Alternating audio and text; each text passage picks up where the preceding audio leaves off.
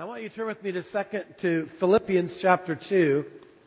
Philippians chapter 2, we'll begin at verse 5 today. In fact, we'll be reading just verse 5. How many of you, God spoke to you last Sunday? I got a lot of email response from last Sunday, but how many of you, God did something for you? Amen. So now I want everybody to stand if you could, please, as we read the Word.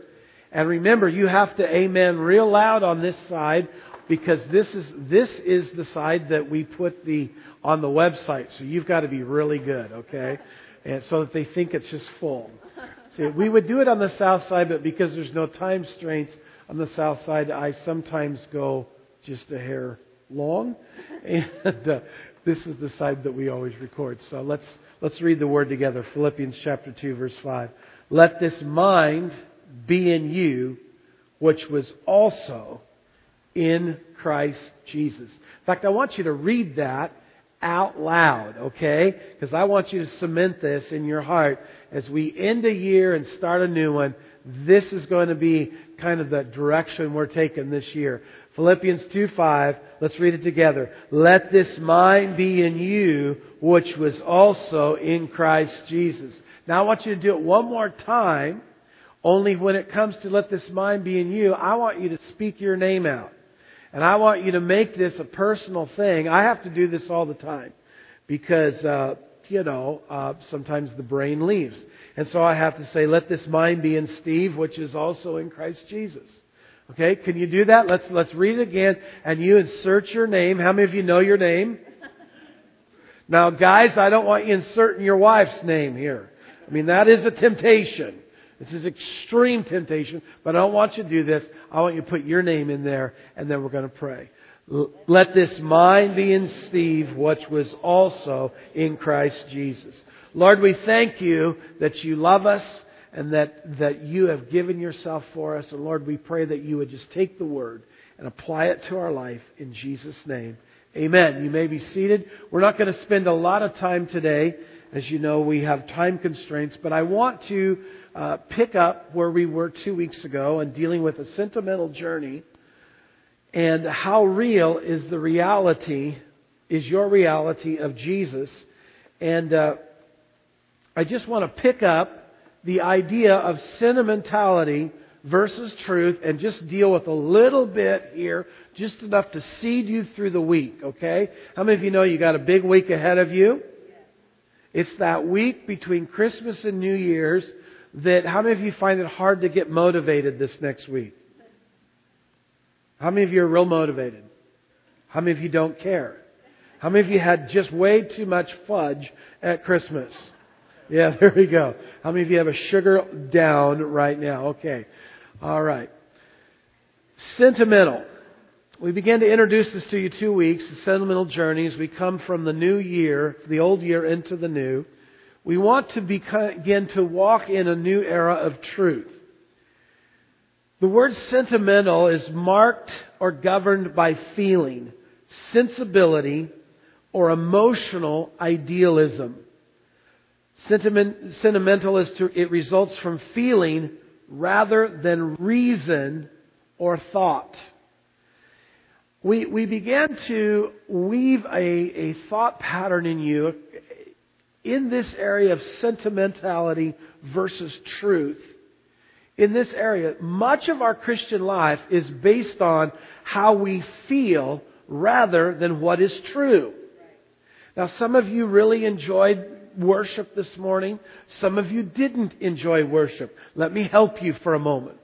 Because we're in the training process. We're still in the area of getting to know one another. And so I want to help you so that especially when we have merged services and both campuses are together, and we want you to be together, moving the same pace, moving the same direction.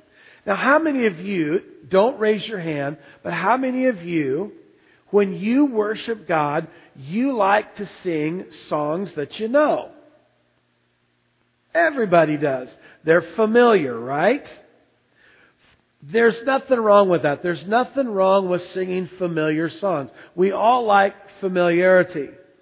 The only problem with that, and we're trying to teach you something new. I don't know if you've noticed, but you've had a lot of new songs. I've watched some of you, and you kind of stumble through. That's okay. Because I'm trying to train you something. If you notice the worship team, they're lost half the time. Have you seen that faraway look in their eyes? In their brain, this is what's going on in the worship team. In their brain, there's going, where is he going and why? Where is he taking us? He didn't put this on the list. Yeah, see, Karen's going, these were not on the list today. One of the things that I was taught through different means and through different mentors throughout my life was this. I should be able to worship anywhere, anytime. Because worship is a function of spirit and truth. It is not a function of familiarity. You got that? It's not a function, because I can go into places and they can be singing, if you're raised in church, there's the old songs. And I've done experiments with this. The South Side, they got experimented on for years as we taught them to worship. And it was this, we'd play some couple of songs they didn't know, and they're kind of like, wow, what a bummer. We don't know these. And then I'd go into a familiar song, and they'd just be worshiping away, and I'd stop. And I'd have them sit down, and I'd say, now why was it that we were... And I would compare the words of the unfamiliar songs with the familiar. And I'd deliberately pick a familiar song because a lot of songs in the church have nothing to do with God or the Bible or Scripture. They just have to do with how you feel. So I'd pick one of those really good feeling songs and they, oh, we love you, God. And I'd stop and say, what was wrong with the Scripture we were singing a few minutes ago? I don't know if you've noticed, but many of your songs that you're singing now, whether you know it or not, you're having Scripture infused into you. We're putting a new theology into you through our singing. And so I would stop and they would go, well, because we know that one. I'd say, and so we taught them, line upon line and precept upon precept, that worship does not come from familiarity. Worship comes from spirit and truth. I thought there was a time, literally, when we went through some of the changes we went through, that there were people that could worship to Old MacDonald had a farm. Seriously. Oh, and you go, why? I mean, have you, how many of you, this is going to date some of you, how many of you remember the hymnals before they plastered things on the wall? There are some hymns that are absolutely incredible theological statements. They're good. We're working on bringing some of them back, a little bit different maybe than you've heard them. But then, in the stream that I was raised, you'd go through there were a lot of those old hymns that made absolutely no sense. But people would sing them and some would even cry.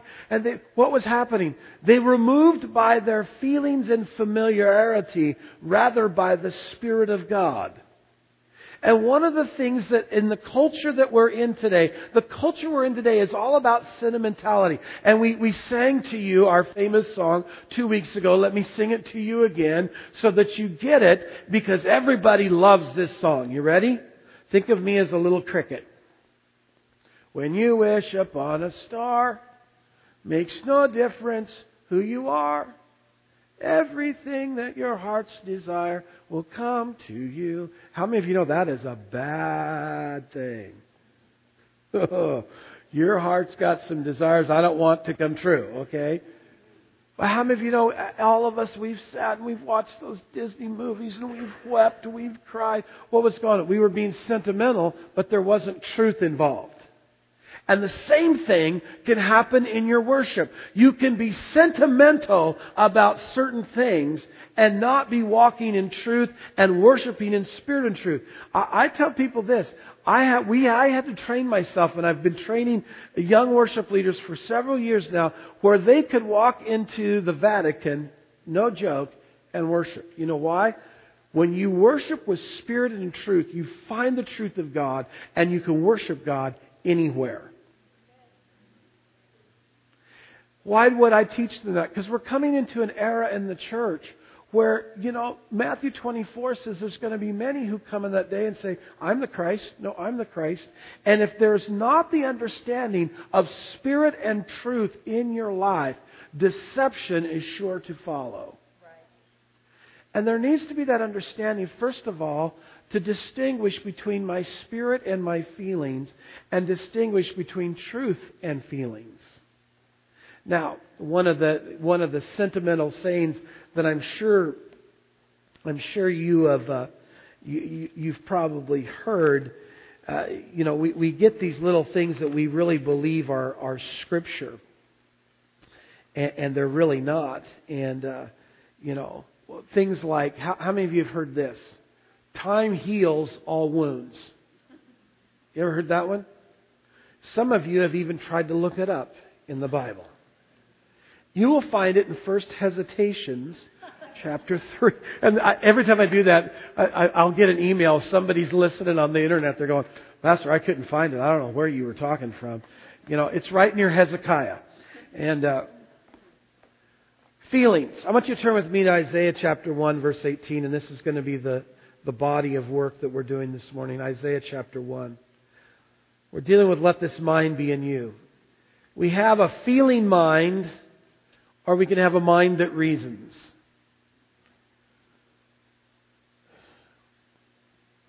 One of the things that you'll be presented with, and we're working hard on it right now, dealing with locations and everything, but by March, we're going to have several teaching things up for you to be able to choose from during the midweek that one of the staff will be teaching, simply because we are very much aware that a half hour on a Sunday morning is not adequate enough to get certain ideas and certain principles in you. But the main thing we want to do is teach you how to find truth for yourself. That's our job. And so in dealing with this, when we deal with feeling, the feeling mind is the seat, or the seat of memory, is very subjective. For instance, how many of you have ever heard an old song and you can remember how the carpet smelled when you first heard that song? Come on. Some of you are going, oh, I don't want to hear that song. Or, there's certain songs that I will hear that remind me or bring me back to certain places. Some I don't want to be. But how many of you know, you hear certain songs, and what does it do? It evokes feelings. And those feelings are not objective, they're subjective to your emotions. Now, how many of you know we're heading someplace with this, because our whole goal in mind is Revelation teaches us that God is in the process of preparing a bride for the bridegroom. The church is in a redemptive process right now. But the church has to come back to the fact of truth rather than feeling. Truth rather than sentimentality. I hear this my kids remind me as I get older. One of the things that I really work at doing with my girls, and this year my girls gave both of us this big chest that had stuff in it, things that they'd written throughout the years that they were thanking us for. And every one of the girls thanked us, myself more than her, because she is still listening to music from the 1930s. No, she's not that old. She thought for a while that Creedence Clearwater Revival was actually a real revival. You know what I'm saying? We had to set her straight. But every one of the girls wrote to us and said, thank you for never sticking with one type of music. In our house, we listened to all kinds of music, from rock to jazz to Pavarotti. That's the days that I'm out of the house.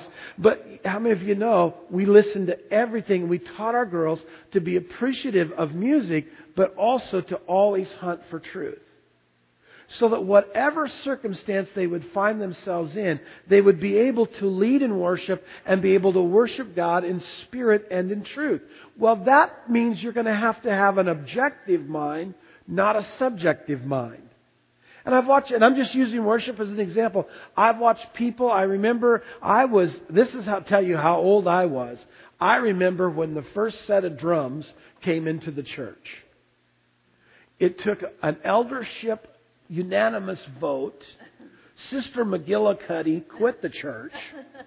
It was horrible. And now look where we're at. We've got electronics. What's funny is, nowadays, if you don't have electronics, everybody can't worship. Right. So I'm threatening. Now, this is just a threat. Don't know if I'm ready for it. But I've threatened the staff. I've threatened the worship team. I'm going to unplug everything one of these Sunday mornings and see how we do in worship. Isn't that amazing how we get sentimental toward the sound instead of truth and spirit rising up within us to worship. You see, I've been in places where there was no electricity, and the worship literally drove me to my knees. I remember being out Tanzania in this little square cement thing, and there was no windows. There was holes, but there was no windows. And all they had in there was a piano, but I think the rats had eaten most of the wire and everything. And the guy, he only had 5 or 6 notes, but when that little 30-member congregation began to sing, something happened in that room. Why? It wasn't sentimental to them. They had their Bible, and they had the Spirit of God, and they could worship. Now, my feeling mind is very subjective to things. Very subjective to suggestions. Very subjective to comfort. Very subjective to... Remember we dealt 2 weeks ago with the word nice? We all like nice. That's subjectiveness. And in finding the real Jesus, we're going to have to deal with our feeling mind. One of the things that happens when we deal with just feelings and not truth, when we deal with just sentimentality and not truth, is that sometimes we never find full forgiveness. So what do you mean? Well, if you're a sentimental person, if you don't feel forgiven, Right. you won't live forgiven. But the truth is, you've been forgiven. Yes. Now, I want you all to pretend that you're a computer. Okay? How many computers we have? Everybody's a computer. Your brain's a computer. Now, I want you to think about this. You are a financial computer now. Okay? And I'm going to enter in 50 years of financial data, of your personal financial data, into your computer. And the first thing that's going to come out 99.9% of the time of all the data that I would enter in to your financial computer is the time that you didn't pay the bill. You ever talked to a credit agency? You ever helped anybody through there? You ever got in there and you're buying a house and, you didn't pay a bill on such and such a date. They don't congratulate you that you paid for the other 49 years and 11 months. They just find that one little date, and bing, there it is. Some of you in your walk with God, as you walk in sentimental ideas instead of truth, are the same way. You don't see where you've walked in with God in truth. You just remember that one failure. And every time you go to pray, every time you go to worship, every time God starts to use you, the computer spits that out. What needs to happen is a truth revolution needs to take place in your life where you can reach up and hit the delete button of the cross, because you see, your feelings are subjective, but the cross is objective. Isaiah 1:18, Isaiah writes these words, "Come, let us reason together." Now, the word reason there means in the Hebrew, it actually means to argue. It means to convince one another. It means to have a long discussion. Most of the times we don't like to get into long discussions with God. Number one, because we don't know how. Number two is because we don't feel like it. So here we are with this stuff, and God says, hey, let's sit down and let's reason together. Though your sins be as scarlet, and by the word scarlet there means double dip. Though your sins have stained you doubly, I will wash them white as snow. Most of us never get to the point of reasoning. And what happens is, in the area of reasoning, we don't take time to reason things out with God and allow Him to heal what's in us. Instead, we take the sentimental way, Lord Jesus, forgive me, amen, and we walk away hoping that it's done. Instead of sitting down and reasoning with God. We've become a fast food church that needs to go back to a slow cooking God. That's why I get really, we're really working on our time frames for both sides to figure out how to do it better, because I've told the staff we got to have more time of just basking in worship. I think worship is so rushed. And we want to change your mind about worship. That worship isn't 3 songs and let's take the offering and dismiss the kids and get a lecture and go home. What if we just start loving on Jesus and He begins to reveal His beauty to us in a corporate way, and something begins to happen inside of us that changes the reality for us. Feelings are very subjective. Now, I think we're at that point where we get so emotional, we have a romantic or nostalgic feeling about things, and we can't understand. And here's the deal. Sometimes we get too passive and lazy to think through our problems with God. When's the last time you were facing an issue and you grabbed your Bible? You see, wow, this is not a moving sermon. No, this is practical. We're going into a new year. We're going to do things different than we... By the way, if you do keep doing the same thing over and over again, it's not working. That's kind of like insanity. And so let's try something new this year. Let's say you're having a financial difficulty in your home. And you've got to make a financial decision. Are you going to make that decision based on feeling? Because there's a lot of people out there that will deal with your feelings. Oh, the interest is only 29%. And we can have it to you tomorrow. Feeling, subjective. It's always... Have you ever watched a credit card commercial? The people are so happy as they're slinging their MasterCard around. It doesn't show the breakdown occurring later when they're trying to pay for the thing. See, truth doesn't intersect in the reality, only the feelings intersect.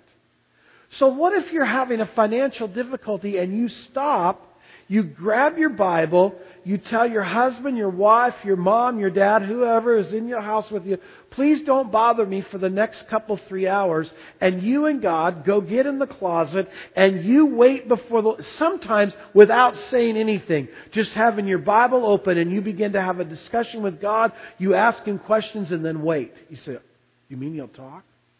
Yeah. When we cry out to Him, He's always going to answer, friends. The problem most of the time is I find God is speaking to me, but my sentimentality doesn't allow me to hear what He's saying because it comes against how I feel He should answer. Boy, there are things I really feel God has not answered correctly. For instance, I should have been 6'6". I wouldn't be heavy. But He didn't listen. How many of you know, too many times we speak to God and expect a certain answer back because that's what we feel should happen. So what do? We get in the closet and we take out Philippians 2, verse 5, and we ask this: Jesus, I need your mind. I need to think like you think. In fact, Jesus, let's discuss this problem, and I really want to know how you feel about it. Do you realize some of the answers that you're going to get are going to be contrary to how you feel? It's going to be contrary to how you think the circumstance should be fixed. Let me give you a biblical example. Can you imagine the guy that comes to Jesus blind, wanting to see, and so Jesus bends down, spits and makes mud and puts it on his eyes? Nobody was expecting that one. And then, by the way, go and dip in the pool of Siloam, and when you come up, you'll be healed. That wasn't reasonable to our flesh. to our feelings. It was very reasonable to God. And so the answers that you will get will not be reasonable answers in your feelings, but will be reasonable in the realm of truth. Now, I want you to do, I'm going to give you an assignment for the week. How many of you say, I wouldn't mind an assignment for this week? I want you to practice this. How many of you have at home paper and a pen? How many of you journal? I'm a journaler. How many of you journal? Here's what I want you to do. I want you to get your Bible, get your journal or a piece of paper and a pen. I want you to get alone for a moment. And I want you to just sit down and write down 1 through 10 and write down all the negative things that are going on in your head. The top 10 negative things in your head. And once you get them down, I want you to go up to number 1 and I want you to say, now, Jesus, I need your mind on this. You say, wow, that's, I have to do this instead of just listen to a CD or a podcast? Yeah. You and God, no podcast, no CD, and your list, and start at number 1. And say, Jesus, let this mind be in me that's also in you. And how do you think about this? I guarantee you, by the time you get down to about number 3, you're going to have a shocking revelation. And here's the revelation. God already knows how you feel and wants to reveal truth to you about how you feel. And you're going to find yourself repentant. You're also going to find yourself going, wow, you really love me that much? Because God's ideas and God's ideals are so greater than what you have in your feelings. And most of us live off of those top 10 negative things. We live right there. We actually believe that they're impossibilities in the face of a God that can deal with the possibilities. I want, if you're here this morning, and you've already, the minute I said that, you already had 3 or 4 things down instantaneously. And that's you. I want you to stand right now.